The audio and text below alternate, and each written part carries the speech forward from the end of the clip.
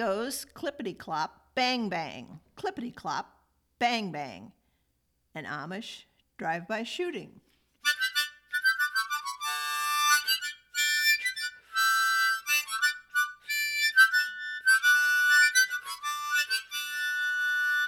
I'm your host, Mary Swander, welcoming you to the Farm Joke episode of Ag Arts from Horse and Buggy Land. We have had some contributions from my neighbors, from Practical Farmers of Iowa, and others who are telling jokes and stories about farmers. So why did the chicken cross the road, jump into the mud, and go back again? Because he was a dirty double crosser.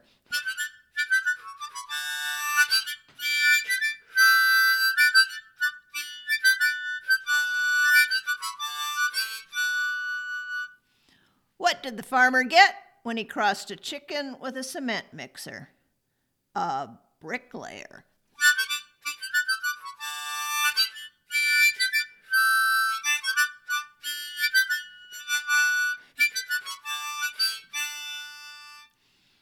So there were 3 men, an Amishman and 2 businessmen sitting in the sauna.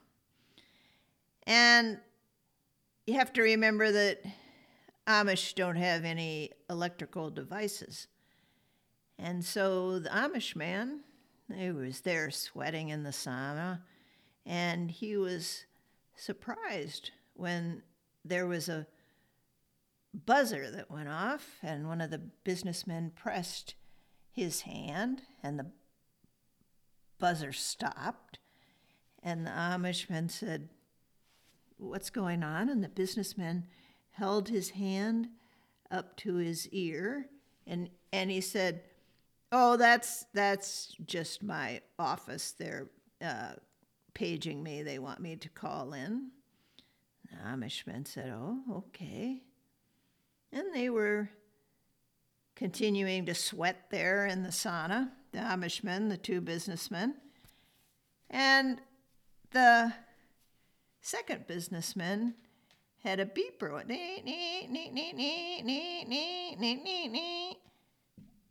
And he pressed his elbow, and the buzzer stopped. And he put the elbow up to his mouth and said, "Yeah, what do you want?" And had a whole conversation. Amishman said, "What was going on there?" And the businessman said, "Oh, that was just my wife calling. She wanted me to pick up some groceries on the way home." Oh. So the Amishman suddenly got up out of the sauna and walked out the door, and the businessman didn't know what was up, but the Amishman appeared back soon, and he had toilet paper cascading out of his rear end. And the businessman looked at that, looked at it again, and one of the businessmen said, "So what's going on there?" And the Amishman said, "Oh, that was just a fax coming in."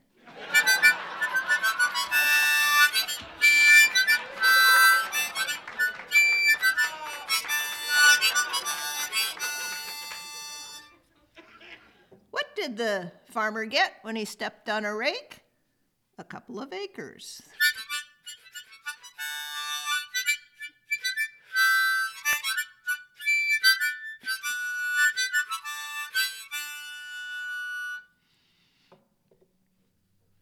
This one came in from a PFI member, and she has a little story that goes with her joke. And she said that they had a black Angus bull that was out with her small crossbred cattle herd, and they soon discovered that he had a very unique sounding call.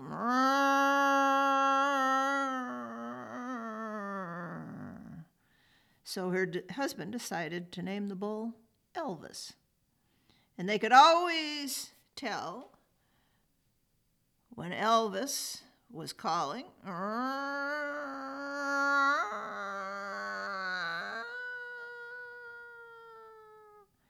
even when they could not see him. So what do you call a bull who sings to the cows?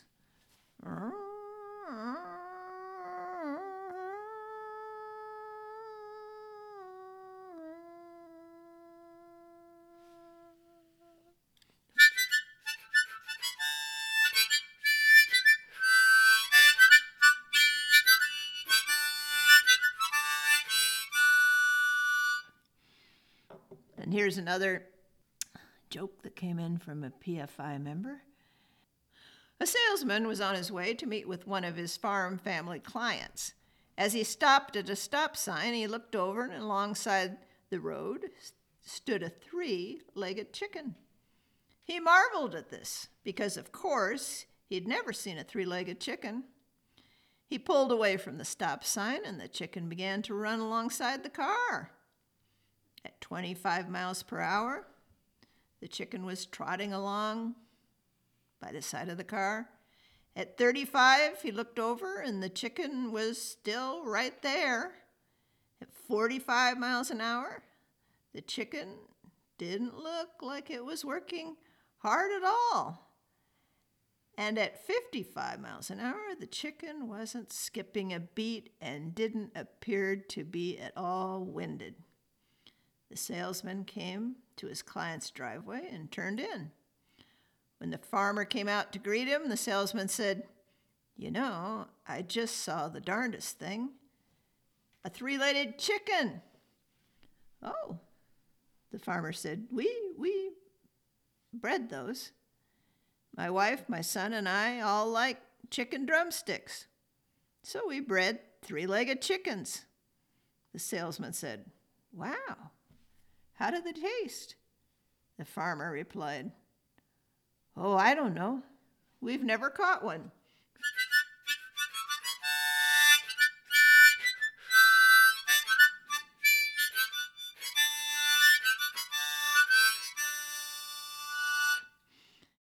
Here's a funny story by Nathan Anderson, a farmer who lives in northwest Iowa. And he offered his farm for a pheasant shoot as part of a silent auction at the Practical Farmers of Iowa conference. And people took, turns bidding. And a Mennonite farmer named Arlen Kaufman won. And Arlen was very excited. He didn't have very many pheasants on his farm, and he wanted to make a day of it. So they arranged a date, and they went back and forth, and that is not always the easiest thing to do in these circumstances. And they finally settled on a Saturday. So Nathan said, "You come this Saturday?" "Yeah, we'll come this Saturday." And Arlen's brother was back in town, and they'd had a death in the family. So they were really looking forward to this hunt, just to de-stress and get their mind off of the tragedy and get outside in nature. So they started walking Nathan's farm, and usually he had a lot of pheasants. Arlen was there with his sons, and they had dogs, hunting dogs, and they walked the farm, and they walked the farm, and they only saw one rooster. So Nathan said, "Look, I'll call my neighbor. He's got a CRP land, and he's got a lot of birds flying around over there." Okay, Arlen and his sons and Nathan all went to the neighbors, and Arlen and his sons were really good shots. And wow, there were a lot of pheasants. Bam, bam, bam, bam, bam, bam. They were really having a haul and, having a great time. It was lovely just to walk along outside. It was a Nice fall day, out in the air, bam, bam, bam. And they got their fill of pheasants. By this time, it was starting to get dark. It was the end of the day. They had their birds. Their dogs were all lying on the ground. And Arlen said, let's just stop right here and say a prayer. So they all stood still in the middle of the cornfield, in the middle of the CRP. And Arlen gave thanks. Thank you, God, for this beautiful landscape, this CRP full of birds, full of pheasants. Thank you, God, for this day, reminding us that we are all God's creation. And in answer, the pheasants said, Amen.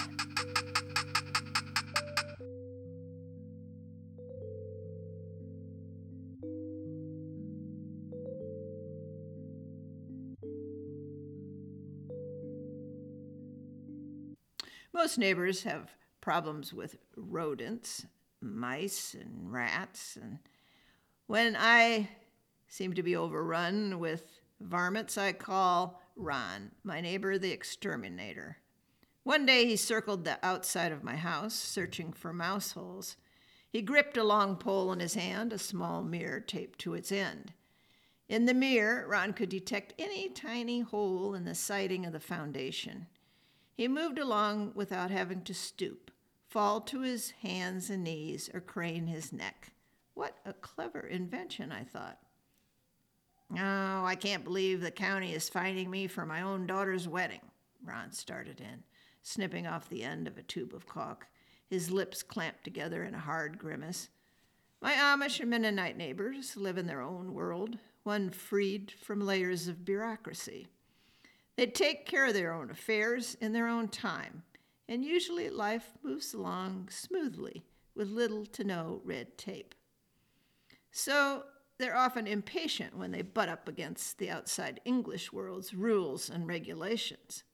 What happened? Ron shook his head. He squeezed a dab of caulk into a tiny hole in the side of the house. How much is the fine? $250. Ron cleared his throat and spat into the grass. Wow, what's wrong with the wedding? I asked. Silently, I could only imagine the problems. The wedding took place in the hospital. Amos, the groom's father, was dying of cancer, a fast-paced illness that took the whole neighborhood by surprise. His youngest son and Ron's daughter had planned on getting married at some point during the following year, but no firm date had been set. Ron decided that the wedding needed to take place immediately. He wanted Amos to see his youngest son's wedding. Ron rushed around making arrangements, and both large families, at least 100 people, squeezed into the university hospital room. Amos witnessed his son's marriage, signed his name to the certificate, and died 2 days later. At Amos's funeral, I had filed past a table filled with photos from his life, shots of his family, his prized draft horses that he had taken to the state fair, his grandchildren bouncing on his knee. His son's wedding pictures were displayed at the far end of the table, right next to the casket. In the photo, the bride and groom stood next to each other, holding hands, slight smiles painted on their faces, their two extended families clustered together in this bittersweet moment. First the county said we didn't have a proper minister, Ron said, clicking the caulk gun. Well, that's easy. Explain how the marriage ceremony works in your religion. You just tell the county that in your tradition you marry yourselves. That's not the way they're looking at it. There used to be an old state blue law in the books that anyone could marry anyone. It dates back to the pioneer days, when there weren't a lot of ministers around. You might check into it. Now, what else was wrong? You had witnesses, right? Ron nodded his head and smoothed the caulk with his fingers. Oh, yes, we had plenty of witnesses. I mean, you had witnesses sign the papers. Amos and his wife signed as witnesses. That was the point. Oh, right. These critters can get in the smallest place, Ron said. Any hole the size of a dime. Geez, $250 to those officials who sit in cubicles in the courthouse and dream up trouble. We got to stop them before they get into your basement and do real damage. Well, they said we didn't have a proper marriage certificate, see? That's not true. I saw the marriage certificate with my own eyes at the funeral, I said. It was right there in plain sight. No, Ron said, spinning around to face me. That was just something I made up, see? Uh-oh. Well, we didn't have time to run around and chase all that stuff down. We didn't have time. I just copied an old volleyball certificate that my boy had gotten in a tournament, blanked out volleyball, and wrote in marriage. Ron picked up a stick and continued searching for holes, the mirror catching a glint of the sun, reflecting the ray back into our eyes.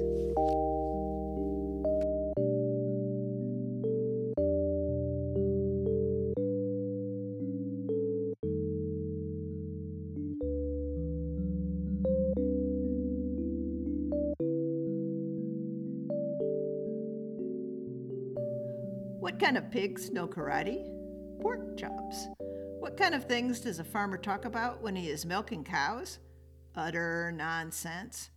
What type of horses only go out at night? Nightmares. What do you get when a chicken lays an egg on top of a barn? An egg roll. How did the farmer find his lost cow? He tracked her down. Did you hear about the magic tractor? It turned into a field. Why did the farmer call his pig Ink? Because he was always running out of the pen.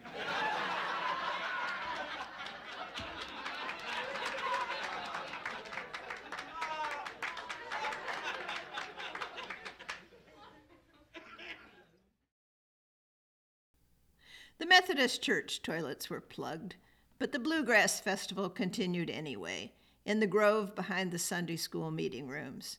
The church grandmothers crossed their legs and squeezed, leaning back in their lawn chairs, the action on the stage too good to be missed.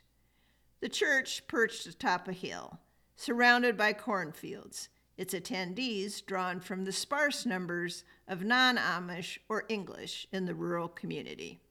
A family band had taken over the platform. Mother on bass, tall son on guitar, short son on banjo, and a daughter on fiddle. The father stood to the side, neither singing nor playing an instrument.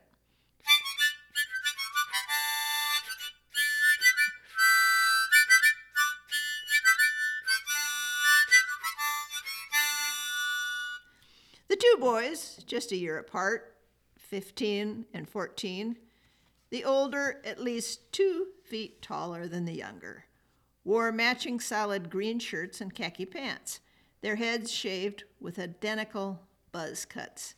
The mother and daughter wore matching solid blue blouses and flowery print skirts.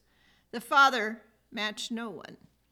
The silver maple tree arched over their heads, casting shade at the performers.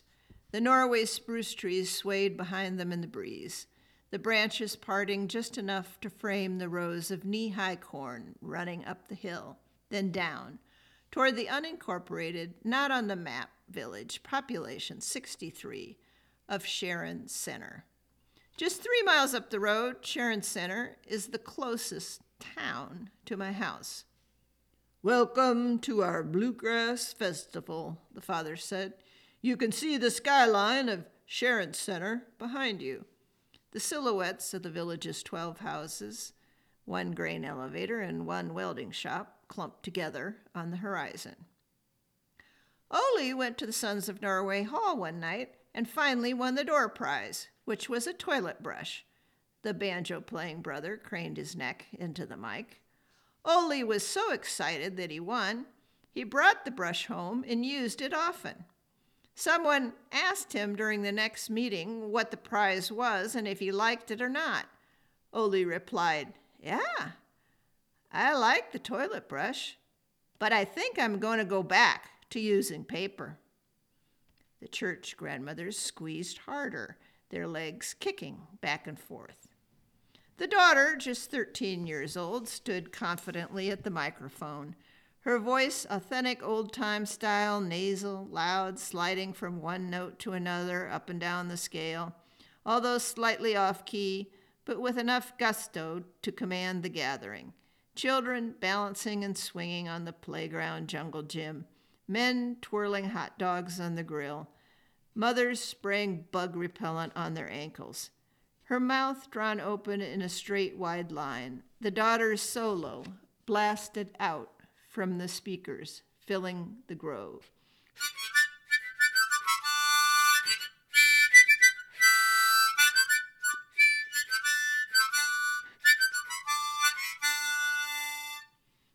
This family is Catholic, my neighbor Donna whispered in my ear. It's an ecumenical concert. She rested her cup of ice water in the holder of the arm of her chair and munched on some popcorn. Now the banjo player brother took up the mic again. Lena was being interviewed for a job as a housekeeper for the very wealthy Mrs. Diamond, who asked her, "Do you have any religious views?" "No," said Lena, "but I have some very nice pictures of Norway." Then the guitar-playing brother, his legs open in a wide stance at the mic, hunched over his Martin and threw back his imaginary head of hair. His voice, deep, low, and booming, echoed through the grove.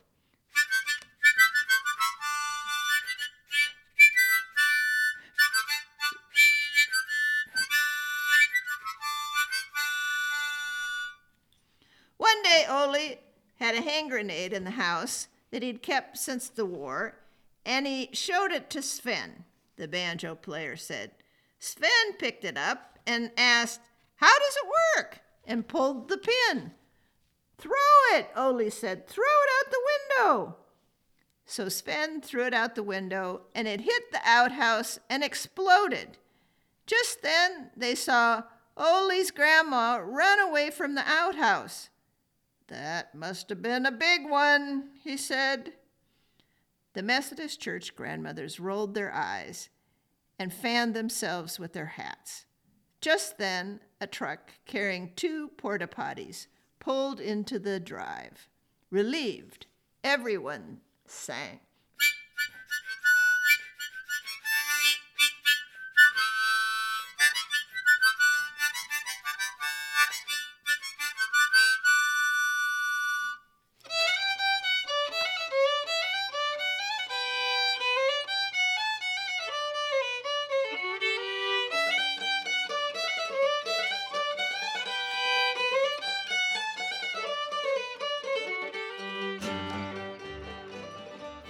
Today I want to thank the joke tellers from the Fairview area around Free Martintown and from the Practical Farmer of Iowa farmers, Shirley Waite, Susan Castle Young, Nathan Anderson, and Fred Eastman.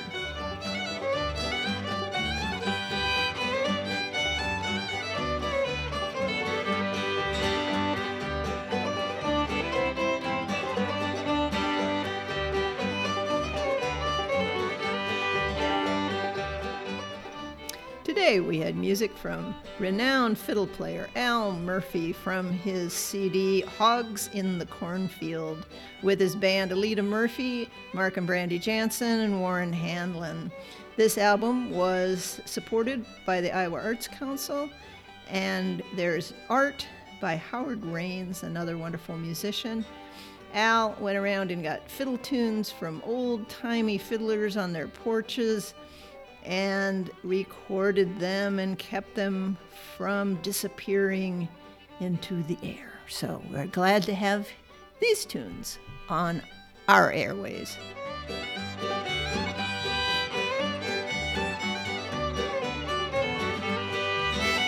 And that's it today, folks, for this episode from Ag Arts from Horse and Buggy Land.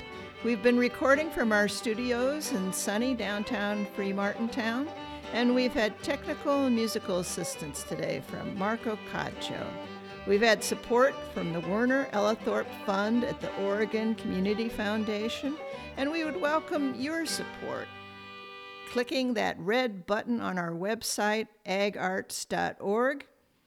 Like us on Facebook at AgArts, and follow us on Instagram at AgArtsUSA.